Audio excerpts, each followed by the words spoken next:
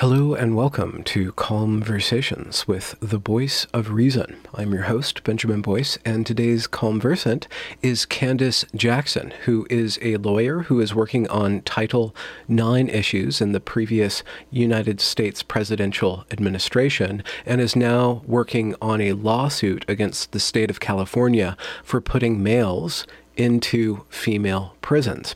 In this conversation, we talk about the law's view on sex, and it's kind of quizzical because the law hasn't defined sex anywhere, and so there's a lot of work to do to actually define sex within the law and align the law to reality, or at least to a particular reality that would allow women to maintain privacy from males. This is a fascinating and a very important conversation. And not only is sex under question, but also a lot of the things that we've been taking as granted within the law and the law's relationship to argument, to debate, to reason and rationality, and of course, reality. I'm very honored to have her on, so without further ado, here is Candace Jackson. You've begun. In earnest, yes, yes. I think it's going to be a long haul, but you got to start somewhere with the legal side of those of us who want to push back on how quickly an entire ideological view of what sex and sex differences mean and should mean has really started to take over legally. Mm-hmm. When did you become aware that that was a possibility or that was in the works? There were those of us that, certainly by 2016 and then coming into working inside an administration in the federal government by 2017, it was on the radar to some degree. Certainly, I feel like a lot of us did not anticipate just what the juggernaut was out there doing. And so there just wasn't a concerted enough effort, at least that I could see at the federal level, to effectively, tactically start pushing back. Mm-hmm. So how we had a conversation off the record a while ago, and you brought up some very fascinating legal realities about sex being defined or ill-defined or not defined in law because it was just taken as granted. Is that the case? And how did we just assume that? Like, was that naive? It's hard to call it inexcusable naivete, right? Because it was something so taken for granted. It was not anticipated that there was a need to say what sex refers to as a matter of the basic, very fundamental differentiation of humans into male or female. That's not spelled out anywhere in U.S. law because it wasn't seen as being necessary to do that. Mm-hmm. And then even before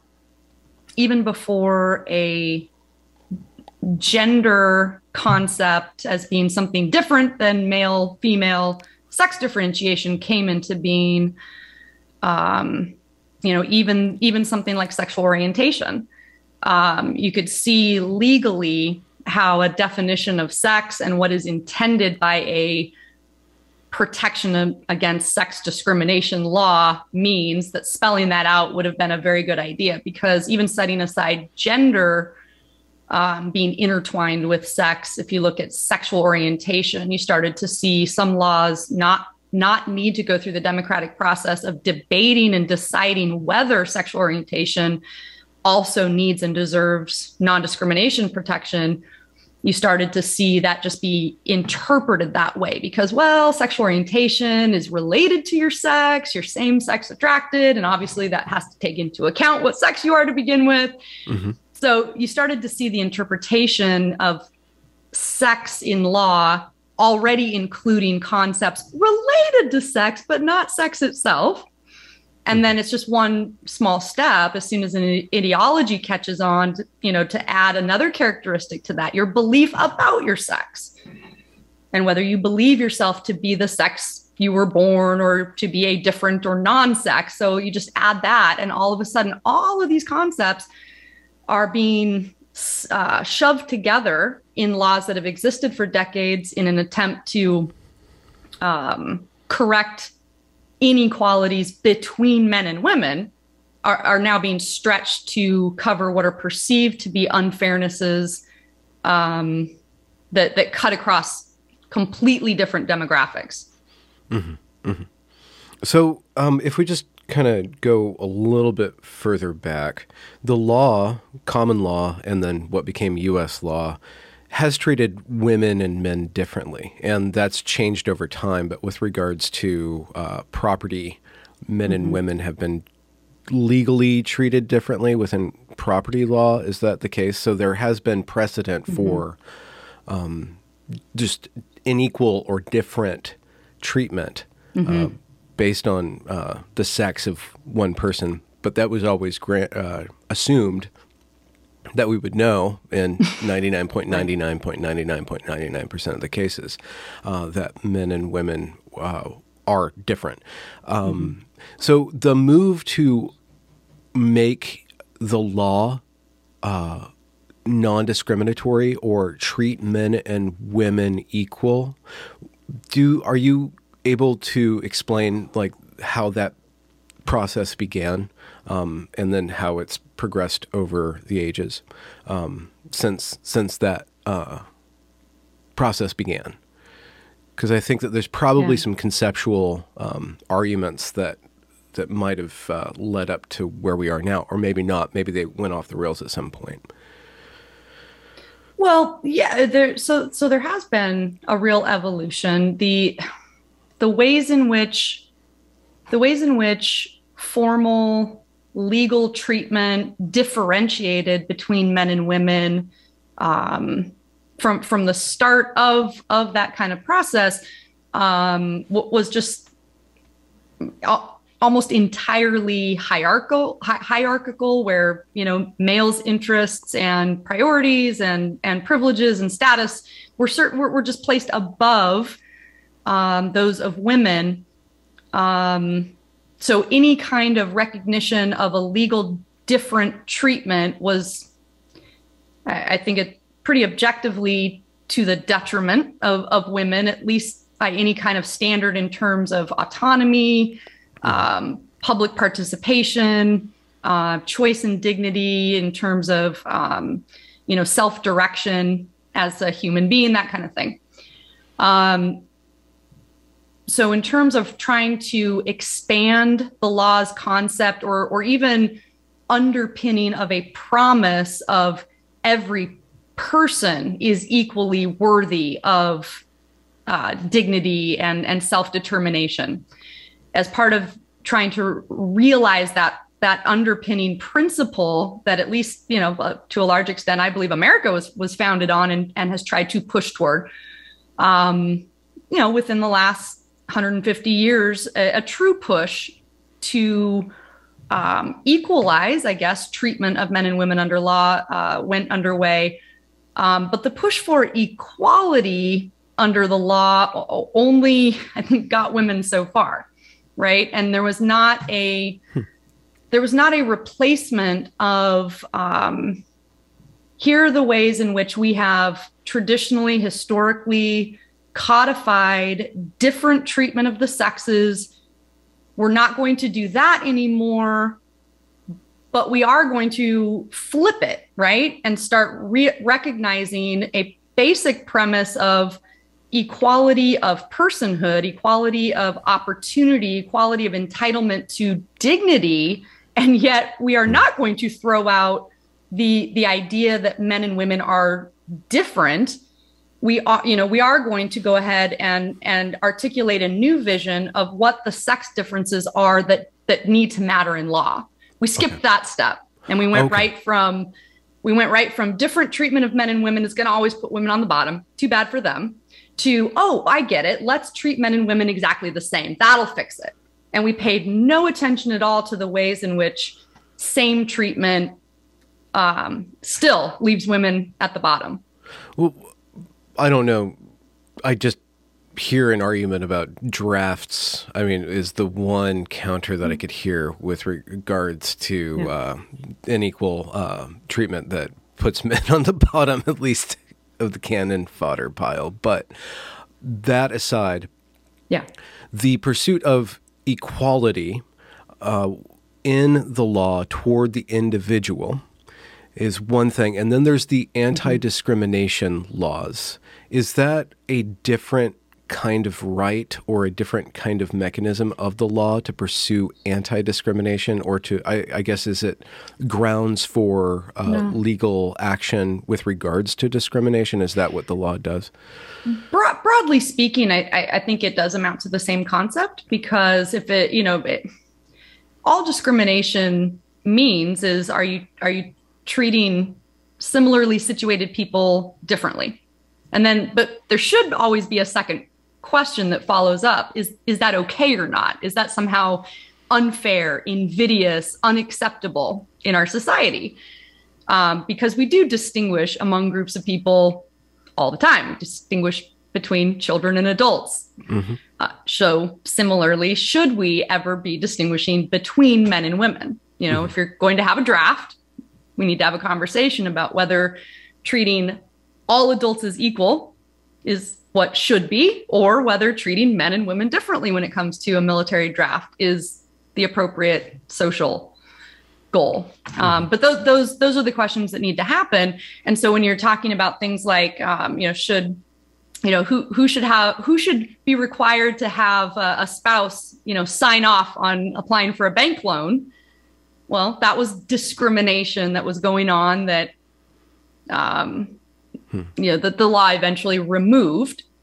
So all of it can fall under, the conceptual idea of, when is it okay to discriminate in the innocuous sense of, or even necessary sense of, we're going to treat people differently, but it's for this reason. And maybe it's with a goal of, sometimes the only way to create truly equal opportunity or equal dignity for particular groups is to recognize the differences of those groups.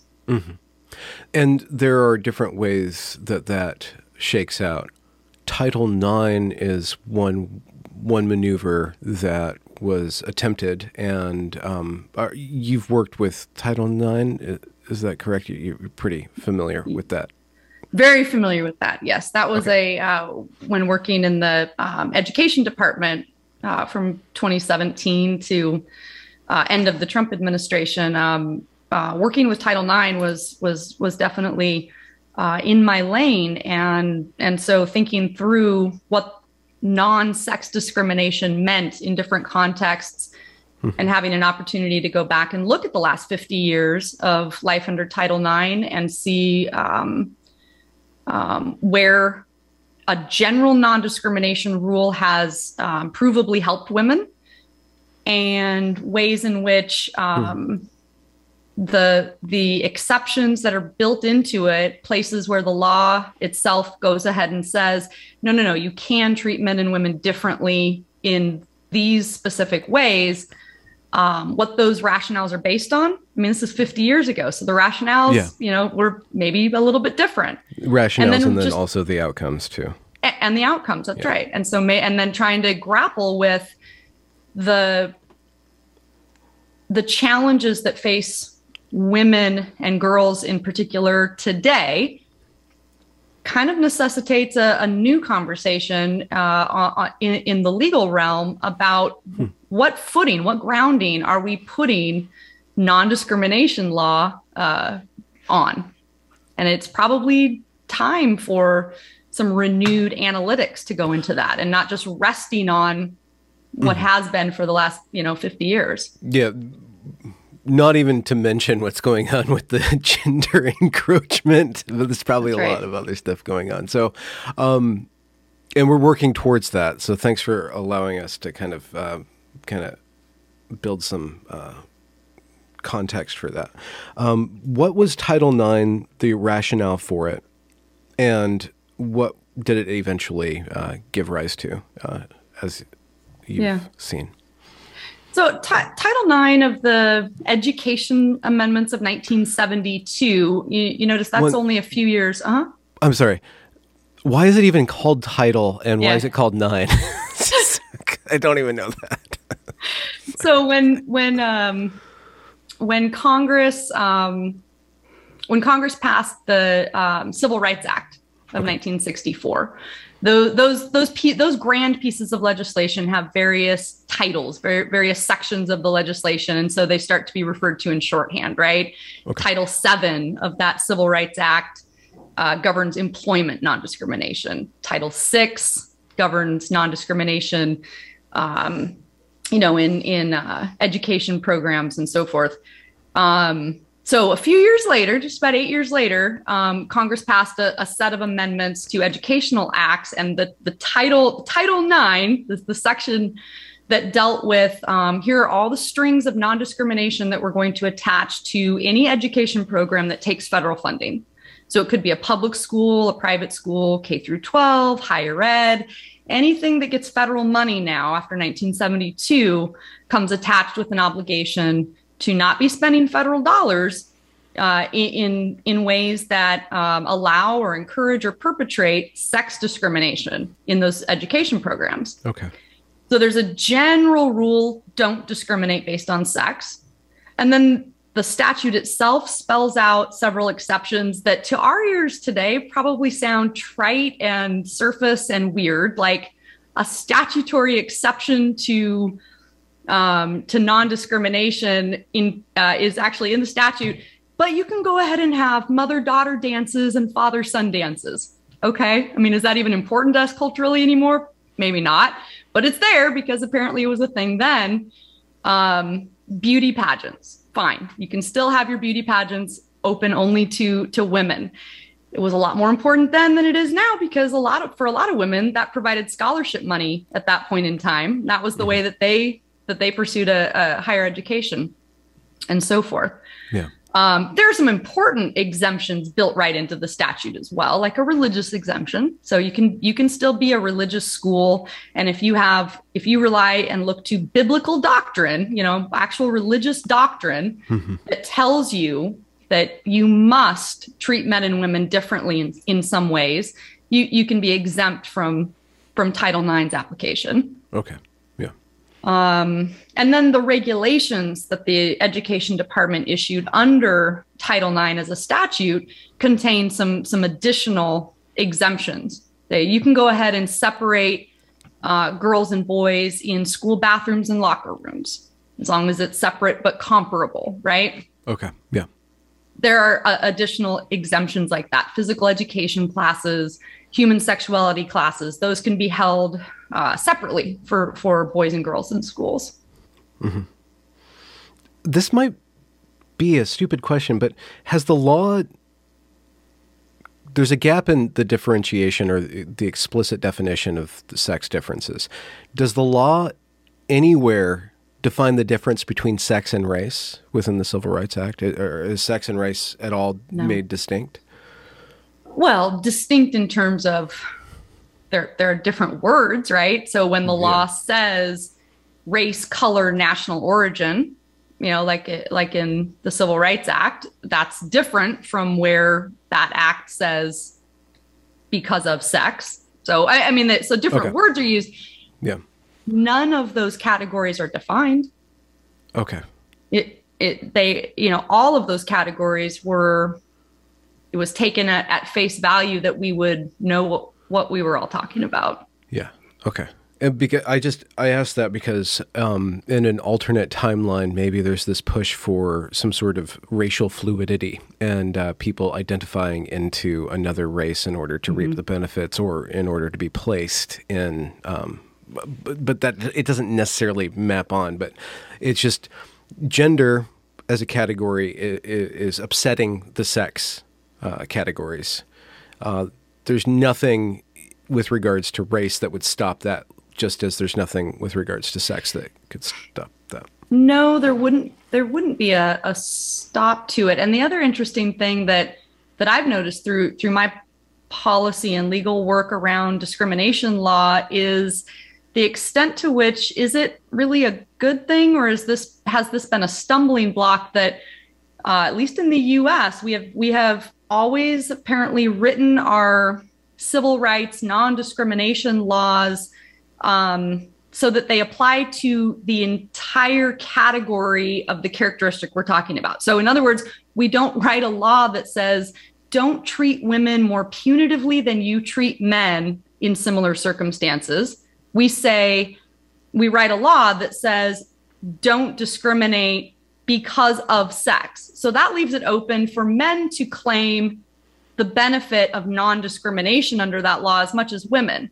So the law itself does not end up recognizing expressly the group of people that have the characteristic that motivated the need for this law to begin with. And that is the same with race or color or national origin. When we use those phrases in law, on its face, it applies to color, ethnicity, race, national origin of any variety, not just for the groups with that characteristic that were suffering socially, that kind of motivated the law to begin with. But if we started to go about it another way, then at a certain point when equality of outcome is reached, then there's no way for it to not keep on going, right? So just the white male who you're speaking to now could be seen as not protected characteristics. If you can't discriminate based on my race, then you can't. But if you can, because a black woman would have a different outcome or a different origin than me, it just gets really tricky. And, and you see how it plays out because people don't even understand what a protected category is. They think that the underclass will be the protected category, not just the class itself or the category itself. Yeah, it is complicated, and it is hard to I think, to make those calls when you're writing legislation in the midst of your own social moment, and you're trying, I would think, you're aiming to write it to stand a test of time. I mean, maybe not literal eternity, but you want it to kind of last a while and stand a test of time. And so are you foreseeing, like you say, that, well, we're going to pass a law like this precisely so that within a decade or two, we're going to hope that the level of equal opportunity has actually materialized to such a point that if we were trying to write a law 20 years from now, we wouldn't need this law. It's difficult to write for your own time and for what you're hoping to benefit from what you're doing, and predict how that's going to settle in and be used in a new era in the future. Yeah. When like it comes to a moving target kind of thing. It is. And when it comes to sex, for example,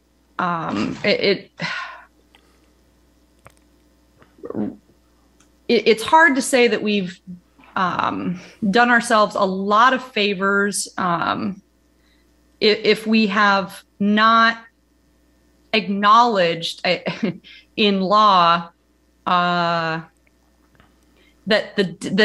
material differences between the sexes provide, at least in some scenarios, a non-reciprocal, one-way need for women to have certain accommodations. Such as a sporting category that is just for women. Even if there was no comparable category that's men only. If it was an open category, and a women's category, that goes against the grain, actually, of a lot of equality law, right? Because at most, you're supposed to keep things so equal that if they're separate, they have to be comparable for each sex. We've not done a great job at articulating in law that when it comes to sex, the differences between males and females, there are a lot of scenarios where women need our own thing, but men may not need their own comparable thing. Mm-hmm, mm-hmm. And when it comes to school funding, I remember, I don't know which book it was by Jonathan Haidt, but he brought that up. He brings up some applications of the law that are kind of just odd when it shakes out, because men's sports in the college setting actually brings the college a lot of money because it's treated differently, and it's just treated differently. And then to balance that out, they then fund female sports that don't have the same kind of return. And then if the female sport is like kayaking or something like that, then there has to be a male kayaking team, but the males Right. end up having to work their asses off just to get the funding for that, and the women are set up. But because you're just trying to equalize things and Yep. playing this kind of shell game with dispensation of the resources.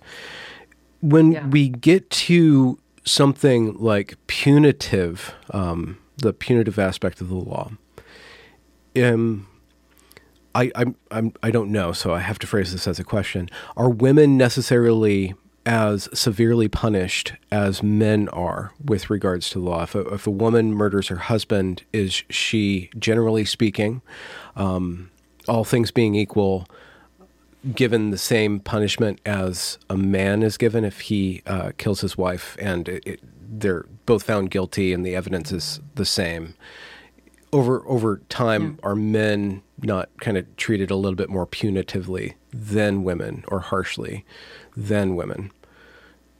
I think that you have to. It's hard. I think it's hard to make a generalized answer to that. I think that if you break it out a little bit, it's going to be a little of each. I think that if you look at, let's say, take out domestic violence incidents for a moment and just look at murder. There are so many more murders committed by men than by women that I'd have a hard time thinking that you can draw too many conclusions about overall are women's sentences harsher or more lax than those of men.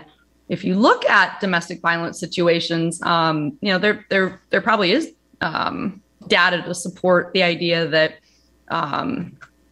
that in some ways women are treated more harshly in the criminal justice system. I think the number of women that are being swept up in the criminal justice system over the last couple of decades, I mean, it's gone up several fold. Why? It has across demographics, but we have not made much progress in terms of general criminal justice reform and over criminalization, that tends to fall hardest on certain groups. But the number of women imprisoned is on the rise, and used to be such a small minority that does that have something to do with like drug laws? Is that why? Or drugs is part of it, and there are a lot of women are in prison for accessory type crimes, and that's an area where I think you could argue that women are being treated more harshly than their male counterparts. They're more likely to get swept up with harsh sentences for accessory type, which charges. Means being tertiarily involved in. That's right. Yeah. Some transaction or drive-by or something like that. Yeah. The women's prisons, are they as harsh, or are they comparable to men's prisons with regards to the severity? Generally, no. I mean, I think there's a qualitative difference. There are historically so many fewer women than men to be incarcerated that, for example, just by necessity almost, there may only be one or two women's institutions in a state. And so it's much more likely that a women's prison is going to be have a mix of security levels. The underlying criminal offense that got you there could range from low to high in terms of severity, and you're all going to be imprisoned in the same facility as women. Whereas with men, there are so many more facilities because you have to accommodate so many more people that you can afford to build out and have minimum security up to maximum. And that's one of the issues with men transferring in, of course, is that automatically changes. So here we're getting to what you're working on now. How many women's prisons are there in California? Do you know off the top of your head? Just two. There are only two in the entire state of, and are they overflowing, or are they? They're overflowing. Most prisons are, Okay, but there are cells that are designed for 4 people are already accommodating 8 people, that kind of thing. Wow. Okay. And is one in North California, one in South, or something like that? Okay. And what has begun to happen is that males are being transferred into female prisons. That's what's been going on. When did that start happening? So far as you know. like several states in the U.S., there had been some individualized decisions about transfers of males into the women's facilities for, going back a number of years. But a state law took effect in January of 2021 that for the first time formally, legally gave male offenders the right to choose where they wanted to be housed. Okay. That's a new thing. Okay. So that law, how is that phrased that men can choose where they get to go? Yeah, it doesn't single out men, of course. That's my spin on it and the impact of it. But the law itself does say that every inmate coming into the correction system is going to be asked how they identify. Do they, what is their gender identity, and do they identify as transgender, non-binary, or intersex? So if they male and you still get to choose male and female, or do you have to be non-binary? The way that the law. Wait, you can identify as intersex? Yes. Wait, yes, what? It's spelled out. You're not supposed to be. I know, it's awful. There's so much wrongness going on here. It's pretty insane. But so the law, whether you're a male or female offender, you are all given the ability to speak up and say, I identify as, and the 3 special identities are transgender, non-binary, intersex. Okay. And then if you identify as any of those, then the law says that the Department of Corrections must refer to you by your preferred, name, pronouns, honorifics. That's one part. And wait, honorifics, like you can declare yourself a doctor? You can identify as a doctor, and then they have to call you a doctor? You have to be referred to in a manner that upholds your dignity and your. Okay. All right. Thanks, California. Okay. Clown world. So, okay. So, and the second important part is that the rights that are given to anyone who claims one of these 3 identities is the right to state their housing preference. Do they want to be housed in a men's facility or a women's facility? And that request must be granted unless very, very, very narrow set of circumstances are met by the Department of Corrections, which is that they can document an individualized security or management concern. But you would think, oh, well, all right, that's going to screen out a lot. No, because specifically in the law, that does not include taking into account as any kind of factor the inmate's physical characteristics, genitalia, crimes, history. Well, that's interesting. It doesn't say background of crimes, but what it does say might be even worse. I argue and I think it does take that off the table, because what it does say is that those security and management concerns cannot be about any factor that is also present in the facility that the inmate wants to transfer to. It's so broad and vague, but absolutely it could cover something like, hey, is the male who wants to transfer, does he have a mental illness that we should be concerned about that might pose an extra safety risk to women?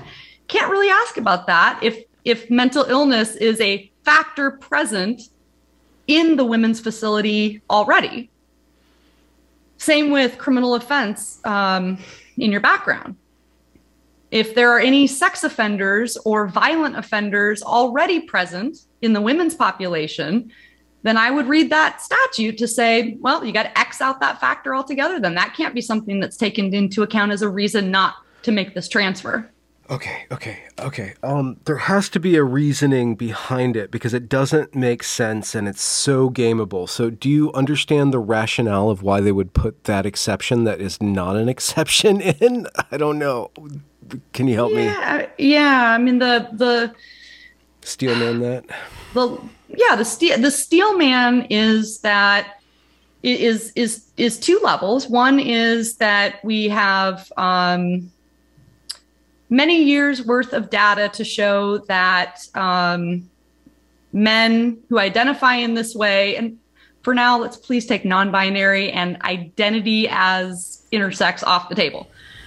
That's a new development. But the argument goes, we've got many years worth of data that prove that men who identify as transgender are subject to extra vulnerability at the hands of other men in prison. Yes. So we've been searching for lots of years to find a way to better protect men who identify as transgender when they are imprisoned. So one way to do that is get them out of the men's prison altogether. Okay. Second important rationalization for doing things this way is it's built into the title of the law. It's about the dignity and safety and agency of people who identify in these special ways. Okay. And what else does that mean except agency validation? It's not enough to it's not enough to separate them out for their own safety. It's more validating to let them choose. If we're going to pretend that we still have a sex separated system, and then everybody gets to choose where they feel more comfortable. That's going to really validate their identity and their dignity. Okay. All right. There's a lot here. That's the Steelman, and it's hard to even get through it. But I think that is the Steelman. It requires, I think, absolute blindness to the impact, but that is the Steelman of it. Let's protect them from being attacked themselves, and let's make them feel really, really validated about their inner identity. So the dignity of the trans-identifying criminal, is criminal the right word? There's probably another word. Offender is used a lot. Okay. So the dignity of the trans-identifying offender who is booked is so in need of protection that we will shuffle off the dignity of the fairer sex and subjugate the fairer sexes. I'm sorry. I know that's not the right word. I'm using that on purpose, but women's dignity means less than the dignity of the trans-identified offender. So the trans-identified offender can go into the female space and probably have a material advantage physically and perhaps statistically, more likelihood of committing a crime or being violent. Mm-hmm. And so the women can't identify out of the women have nowhere to identify into that would preserve their dignity and their agency, the female offenders. And that is just not looked at or argued about.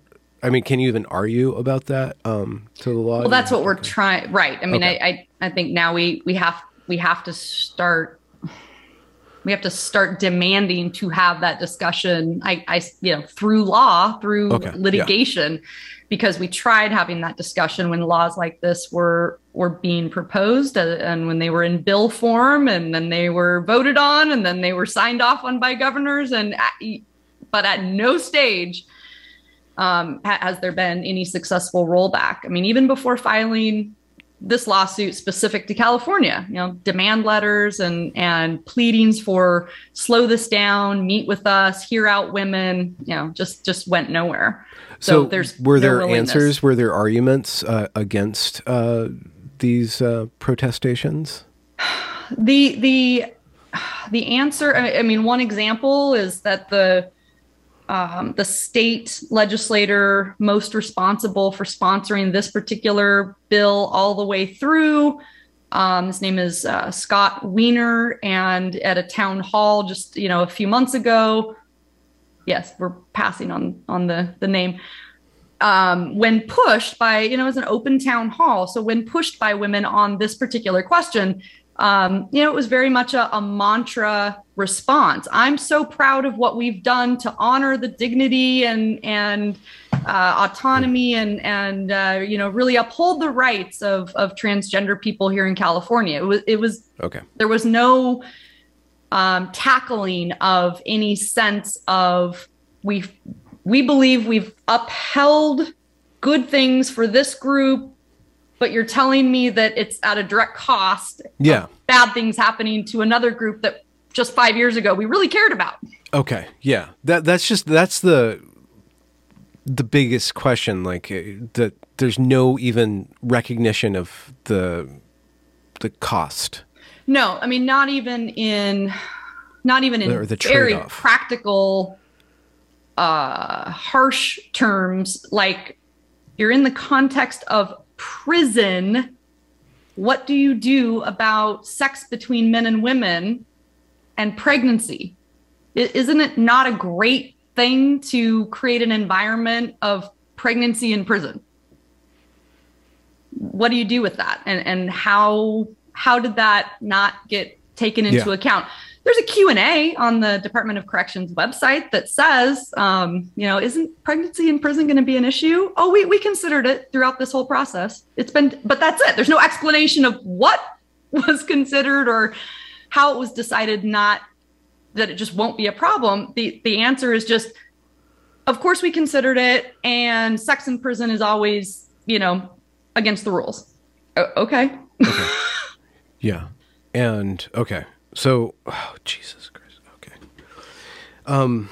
Okay. So phenomenal stuff. Just reacting to that on an emotional level. We could go on and on about that because it's very saucy stuff. But when you try to nail down how do we reverse this, you come to the question of what is sex. And then you find, we don't, the law itself is kind of blind to that. Yeah. We don't have a great foundation that explains legally, for example, in this context, why do we have separated prisons based on sex to begin with? Yes. It hasn't always been the case.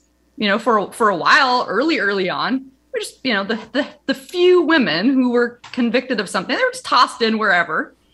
And we kind of started seeing a problem with that. And so, by the early mid 1800s, we'd figured that out a little bit and had started segregating women from men when women were convicted of public offenses. Have you found reasoning that established those sex separated prisons? Yes. And it was, this is all happening against a backdrop similar to general non-discrimination laws or giving women more equal rights. The separations that were happening were either motivated by preserving stature for men at women's expense, or the things that weren't had quite a tinge of benevolent sexism.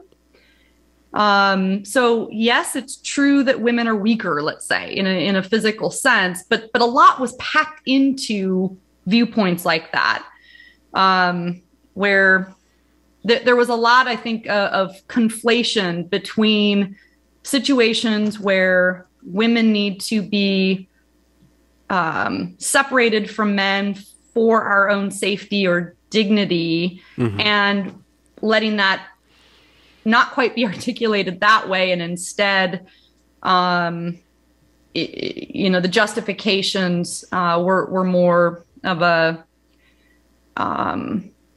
the weaker sex, second class, the citizen fairer sex. status. So you get back at me. I'm sorry for the fairer sex. Yeah. Fairer doesn't mean weak. Though, and not surprisingly, what's very, very interesting, if you look at sex segregation of prisons by the 70s and into the 80s and into the 90s, we were already starting to chip away at the foundation of keeping prisons separated by sex.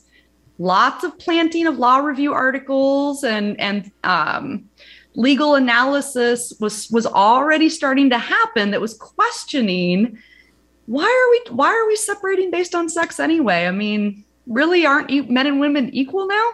So, and a lot of the surface justification for questioning it were things like there are so few women's facilities, so many more men's facilities, resource distribution is unequal, men's prisons have better programming, women get taught how to cook and sew still, and that's so sexist, and men get taught how to have a trade like repairing cars or whatever, right? And so there was a lot of identification of historical traditional sexism that was still underpinning to some degree the dynamics of how men and women were treated. And so the answer to that was starting to become just don't separate based on sex anymore. Maybe just separate based on an offender level, of dangerousness or something, but don't bother separating anymore, because you want women to have all the equality and access to all the things that men get in prison. And there were the counter suits the other way too, by men who looked over at women's prisons before gender was the issue and said, oh, well, wait a minute, you have a nicer situation going on there. You live in more of a housing style, a communal housing style, rather than a true lockdown. I want that over there. Most of those were thrown out both ways, frankly. The legal... Based on what? Based on saying there are so few women in prison that it's hard to call imprisoned women and imprisoned men similarly situated enough to judge that the state is illegally treating them differently. Okay. In terms of resources and programming and outward things like that. Okay. And I mean, what gets overlooked in that is what's interesting then is that now we find ourselves feminists and women who are seeing the problems with a complete evisceration of women-only spaces. We're identifying, okay, we want the spaces. Maybe we need better clarity and analysis on why than we've ever had to lay out legally before. But we want the result that we've always had, even if for differently articulated reasons. Okay. And because now I think we're willing to have a conversation that we weren't willing to have, 30, 40, 50 years ago, which are things like, the truth is women in prison are more likely to be mothers who are motivated to stay on good behavior and get out and reunite with their kids. Yeah. And what women need in prison in order to have the best chance of real rehabilitation does look different than the resources and training and environment that men might need to give them the best shot at rehabilitation. Okay. And that's not sexist just to explore that. Well, or at least it doesn't. Depends on what you mean by sexist, but right. Negatively discriminatory is sexist, but it is basically sexist or discriminatory just because it's the that's kind of how do we talk about sex differences, what they are, and why they might be meaningful. That conversation needs to be happening now in a way it hasn't ever happened before. One of my recent guests, who's a phenomenal legal scholar, Erica Bakioki. I don't know if you saw that episode or if you've heard of her work. Her and also Mary Harrington, who's not a lawyer. She's also British, so what does she know about anything? Anyways, I'm kidding. They begin to argue about the law is written for men by men, and a lot of just the key concepts of what it is to be an individual is not from a female perspective, specifically with regards to the concept of care and motherhood, and how motherhood in and of itself is it's a different thing that's not really conceptualized within liberal modern law. Is that where things need to go to understand or to get the law to understand what it is to be a woman? You have to drill down into motherhood. You have to drill down into not just the physical characteristics of weakness and fertility, but everything that goes along with the reality of being a woman, especially a woman with regards to procreation and then raising children and all the just the idea of an individual according to Erica and Mary.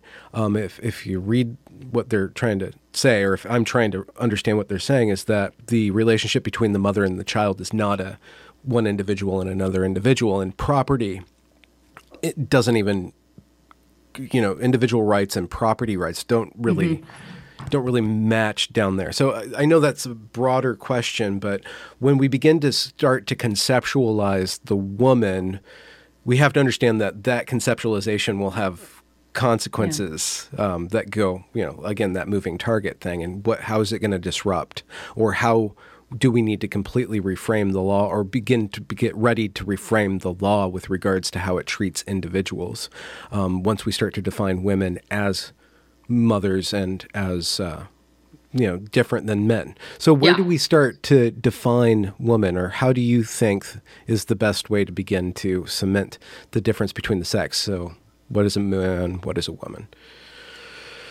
Yeah, and that would be a pretty new project of the law. Because so it hasn't happened yet, which is just phenomenal. That's just never. We've never tried to tackle that. Wow. We've never had to define sex under the law. We just but then we didn't need to articulate the meaningfulness or translation into civic life of being a woman versus being a man, because we jumped right into strict equality as the legal vision, and so we didn't need to explore what would and should civic life be structured as if we are taking into account sex differences is tricky, right? Because it's about generalizations. And so it's hard this is a new conversation. I think it needs to happen. And it has to somehow hopefully happen in a way that acknowledges and gives some validity and recognition to generalizations, because that's what sex differences are in terms of anything, any projection, any cultural projection of because female, then this. It's always going to be just a generalization. Yes. So how do you leave room enough to respect and not try to drag down women who are going to fall outside of that generalization? Okay, specific to motherhood. If we tried to have a conversation about better building structural recognition of motherhood into our systems, institutionally, legally, how do we do a better job? Well, we got to do it somehow in a way that fully allows for not marginalizing women who are going to reject that, who don't fall under that generalization of what it means to be a woman, is, motherhood is part of what it means, or part of the inevitable life track of being a woman. Yeah. I think some, like maybe Mary Harrington, might argue that part of the challenge is that there have been some aspects of feminism that have pushed so hard against compulsory X, Y, and Z. Like, don't compel women to be mothers or be heterosexually married or whatever. We're going to push hard against compulsory things for women, but it's left large segments of women who do fit the generalizations that flow from some sex differences feeling marginalized, and or just their needs are not being spoken to, and then they don't get the representation that they need within law, let's just say, or other public policy factors. But it's hard to, and then the current moment we're in right now, it is driven, I think, by an urgency around the gender debate, because I don't know that you can have those conversations with any kind of productivity or rationality behind them until and unless you're starting from a place of unified, let's build something on material reality again. You've got to recognize that women are a sex class, and then we can have a new debate in a different way than we've had before about, okay, we've got to hash it out all over again. If we recognize women, as a sex class based on maleness and femaleness, is that determinism? Is that essentialism? Well, no, because blah, blah, blah. But you have to start there. You have to have the foundation of recognizing this is objectively what maleness and femaleness is. They are different things. They are immutably different things, and individuals immutably fall into one or the other category, not of their own choice. That has to return to being the foundation before we can even start talking about how to kind of shift and maybe make some of the legal treatment and recognition of men and women more productive and more toward human flourishing, I think, than just the strict equality approach that hasn't really done a whole lot for us. It started the ball rolling. Yeah. Right. So going away from that strict equality point of view, which gave us a certain amount of gains, has been the progressive project as I see it.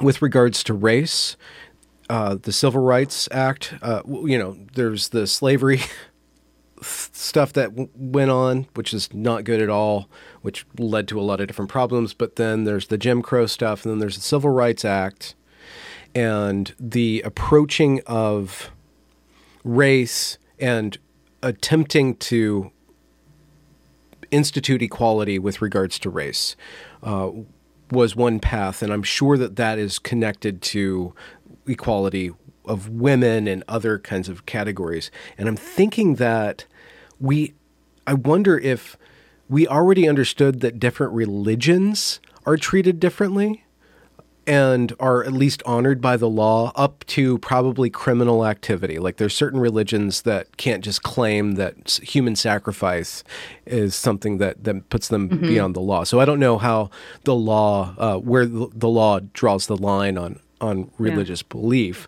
but we already know that different religious communities have different beliefs, and the law can probably treat them differently or interact with them differently just on the basis of maybe in prison giving access to halal food and kosher food as a part of, going along with that. So we know that the law is capable in a liberal society of treating different groups differently and holding that. But I guess with religion, people kind of identify into that. So if you can identify into gender, it's not the same as identifying into religion. So religion is more porous and not as immutable as sex. And race is a different thing, but race also paved the way for this notion of equality. Anyways, I'm going to finish up what I was trying to say, is that the Civil Rights Act came to be, and then we did a bunch of work, and then in the last 10 years, critical social justice via critical race theory is trying to reinvigorate that project and to say that it's not enough to be equal in front of the law. We have to dismantle the law because the law is in and of itself racist, right? Or attacking the law based on its systemic racism and stuff. So the progressive project is progressing towards beyond equality already in that it's called equity now. They're no longer looking for equality. They're looking for equity, which is basically retributive redistribution based on race in order to, according to Ibram Kendi, we have to discriminate in the present to solve the past and to solve the future. We need to discriminate again. So it's no longer about anti-discrimination with regards to race. With regards to sex, it's completely different. It's just we're going to tear apart the entire category. Yeah. And so resolving that is, one, to attack that ideology or to figure out how to encapsulate this trans, non-binary, and intersex category. Now that it's there in the law, you have to somehow encapsulate that and give it a bound in the law so it doesn't destroy everything or it doesn't erode everything, right? Can you just take it out? Can you take that? Yes, you should. I mean, you should. It's almost ridiculously difficult to take out anything in law that is viewed as a right. It's awfully difficult. So the question is, have these laws just jumped a shark so badly that we'll actually be willing to do that, to actually just erase it right out of law? Like, there's no Is there a precedent for any that happening, I guess? It's hard to think of one now. It really is. But we've never done this before. We've never tried to make something so subjective, non-defined, encroaching on other things that are objective and defined, and given it the veneer of this is just the next legitimate non-discrimination legal protection of a vulnerable group item. Okay. So we've never done this before, but I think it is possible that that there could, as much as there's been a kind of a collective false consensus, I think it is possible that there's a collective wake-up call from it at some point, enough to say, you know what? It's weird to have a word like gender flux written into legislation. It's weird. Wait, why did we flux, do this? Is that one word? Is there a hyphen at least? Gender flux? What is gender that? queer? I mean, it's weird that we're doing this, that we're writing it into statute. You might even call it queer, theoretically speaking. Mm-hmm. So we know that religions can be treated differently under the law, just with diet. So we know that there are exemptions, religious exemptions within law with regards to prison treatment, providing certain spaces for prayer and stuff like that. And I'm sure that the law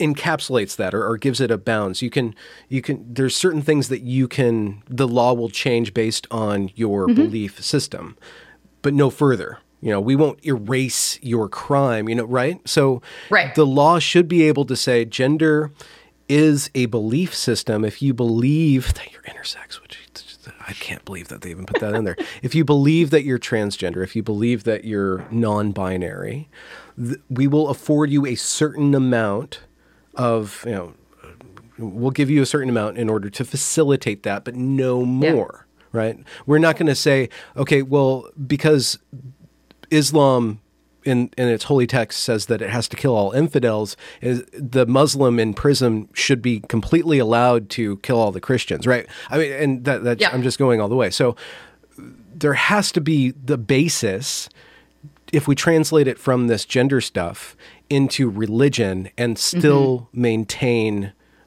bounds for it so that it's not actually infringing on the rights of other people. I can't believe that they don't even think about the infringement of the rights of other people. Isn't that like a basic precept in the law?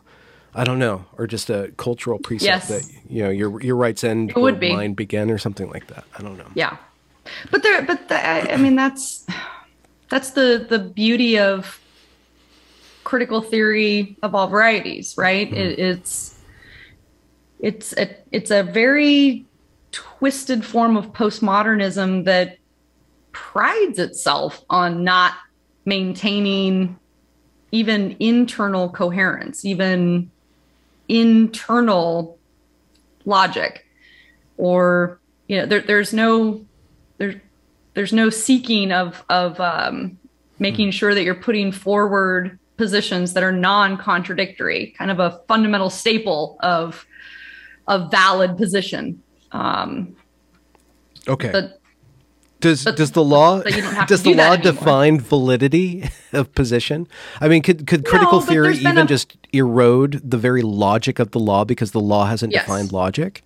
Yes. I mean, that when you unwind it that far, yes, if you go back to common law, I mean, there's no definition, there's nothing that codifies it, but it's just a principle that law is based on. Is we are going to appeal to rationality, as in logic, as in evidence, as in reason, objectivity, as in non-contradiction. You can't say, the light was red and the light was green, and we're going to just hold that as our conclusion in this case. No, you don't do that. But that's if you break down and sweep away those underpinnings of rationality itself, then there's no conversation to be had. It's just the whims and feelings and dictates of Wow. And no, it's and to your point, I lean toward this being the best we can do solution is to start shoving more and more of this ideology into how we handle religion as a framework. It's funny. Okay. I have a brother who is a devout Orthodox Christian, which is new to our family. Greek. It's not how we grew up and were raised. Russian, American, Greek, but or all the Orthodox Christianity traditions. And he's very offended at the thought that a belief that sprang up kind of out of nowhere, in the mutability of sex. And of course, you're seeing it spread into, trans everything, right? You can be trans-abled, you can be trans-racial, you can be trans species. So the idea that, I'm a frog, or you're 12 or you're a 12-year-old frog is even with a missing leg. That's right. The idea that you would even give that the imprimatur of the respectability of saying we will treat that the same as a sincerely held religious conviction is deeply offensive. I'm not sure what else to do with it at this point, frankly. I mean, even atheists are offended that that atheism is seen as a belief because they think that they're beyond belief, but that's how the law treats it.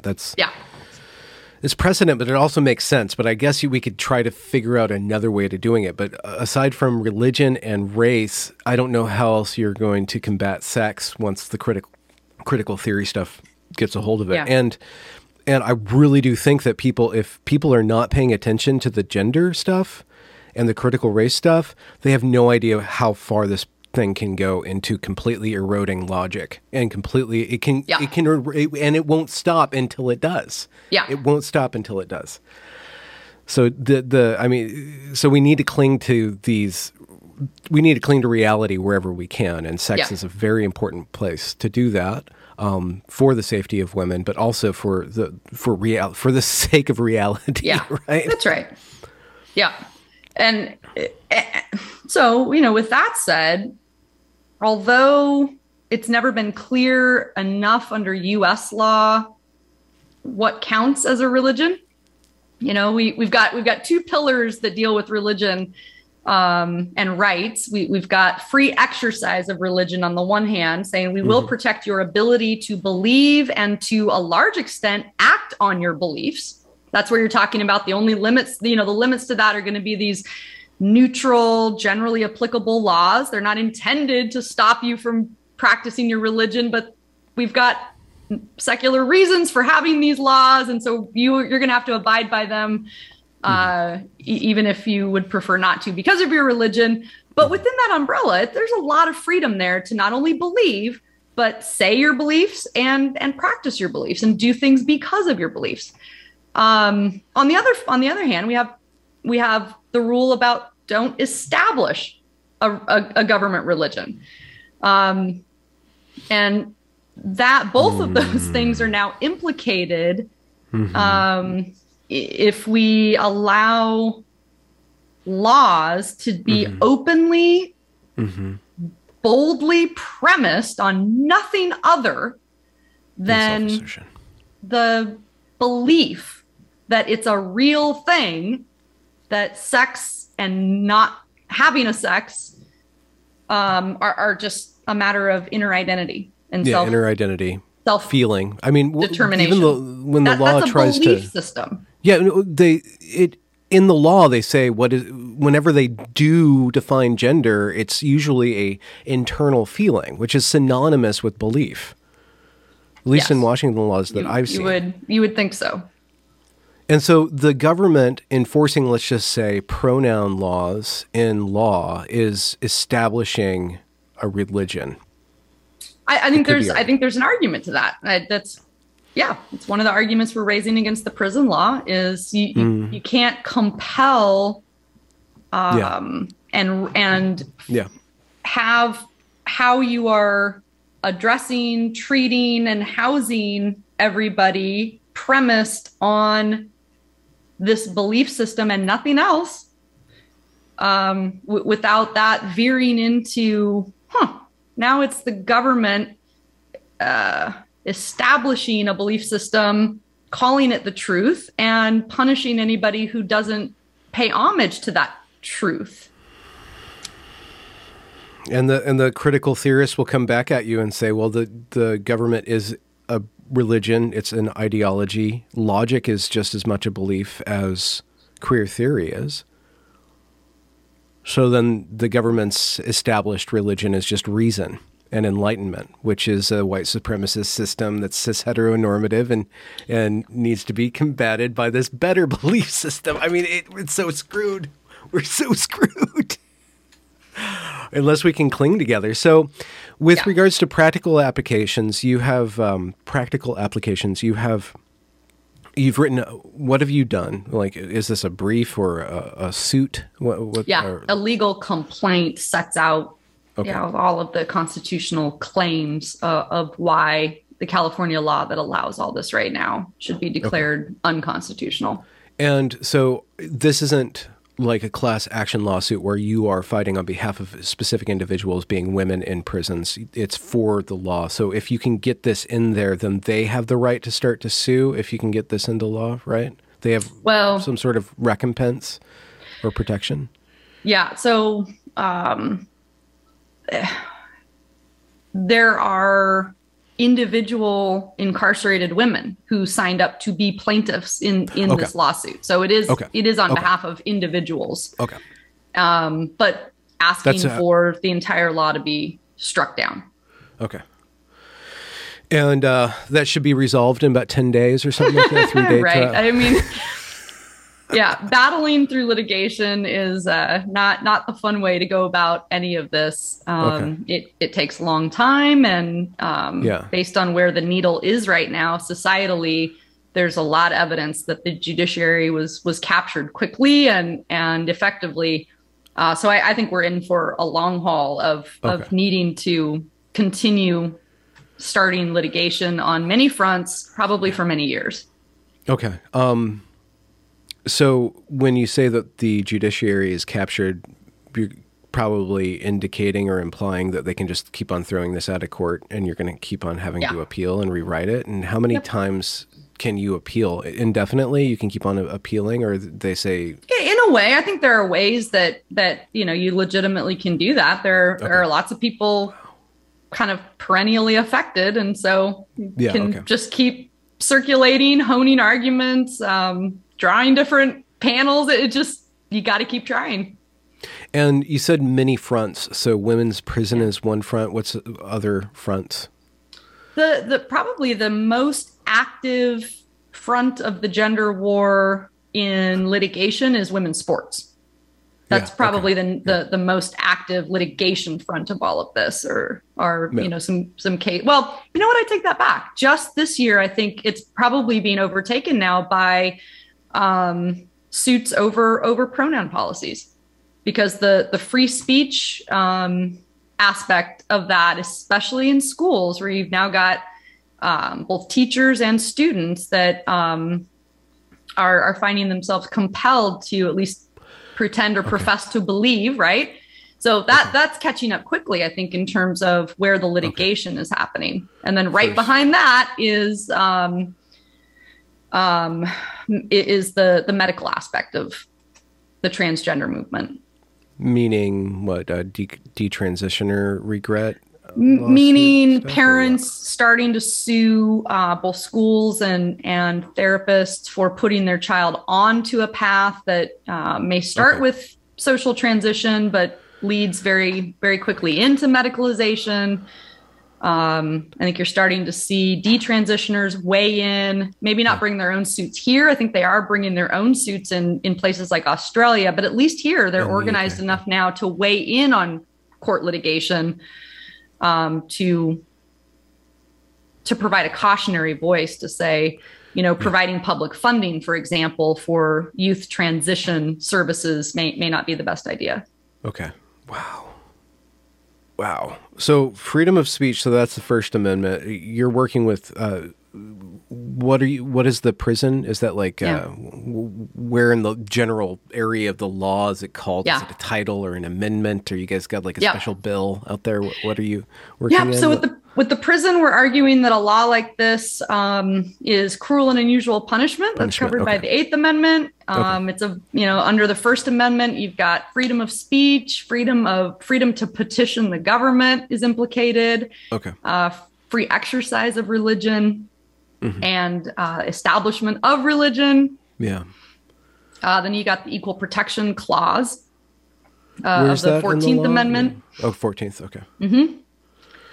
Which doesn't mention sex specifically, but for decades and decades, it's been implied and interpreted to include sex. You shouldn't be treating people differently for no good, legitimate reason on the basis of sex. This is just, it's mind-blowing. Like the implications of this gender ideology is not just TikTok videos and like people, demanding other people act a certain way on the internet and Twitter. It's not at all. That is totally. It's very real. It's very real. And you're in it for the long haul. So how can people support you or help you out or get on board with this? What are some good places where they can help you or be involved in this and keep abreast of developments or get a reminder every 7 years on where your suit is? Right. Yeah. Well, I'm, disclaimer that all the things I'm talking about are my own personal viewpoints as a person and lawyer and advocate. But this particular lawsuit with the prisons is the project of Women's Liberation Front. Their acronym is WOLF. Yep. So visit their website. They now have a whole page dedicated to this lawsuit because this is WOLF acting as legal counsel alongside me to represent these women in prison and try to get these laws overturned. So go through WOLF's website to keep track of that effort and donate to WOLF for it. Yeah. So there's a litigation front. There's also a political front, right? So it's showing up to school boards on one level. It's voting. It's pressuring your representative to explicitly state where they land on this issue. Yeah. And keeping them accountable, or at least know where they're going to be headed with this. And in states like Washington, Oregon, and California, I mean, we're probably totally screwed, but there's probably other places that we can stop it before it gets to this point. But with regards to California, it's way past the point of anything other than doing what you're doing now. There's other people in other places could probably do preventative work and save themselves the hassle of what you're doing, which is post-op, right? or post. I think there's some truth to that. I think this is everywhere by now. I think it's shocking to people how this is not even, this hasn't even stopped at a, in the U.S. at a red state, blue state border. Mm-hmm. It really hasn't. There are plenty of red states that have bought into plenty of this. Most states didn't see this coming. And so actually very few states had legislation specifically addressing transgender issues, let's say in schools particularly. Mm-hmm. Well, that left it up to individual school districts. So even in red states, there are plenty of school districts that have put policies into place that fully support social transition and in the anti-bullying and LGBTQ inclusion channels, have had this stuff coming in for a while now. Yeah. Well, Candace, this is amazing work that you're doing, and it's very enlightening to me. And I knew nothing about the law. There's one like old joke about. There's like philosophies arguing with religion, and then law comes through and like says like I'm actually the realest thing that there is. Law actually has we don't give it the shake that it deserves, but it's more inevitable than taxes because it provides the reasoning for them. And what's interesting to me is when reality itself is being challenged, exposing the gaps in the analytics that underpin the law has been really, really eye-opening. Mm-hmm. And I think the best thing we can do is treat it as a challenge and step up and rise to meet that challenge and say, okay, there are gaps. There are absolutely gaps in the principles that have that law is built on. But we can actually fill those in. With enough smarts and argumentation and funding. Right. I'm going to end the recording. Thank you so much for joining me, Candace. Pleasure.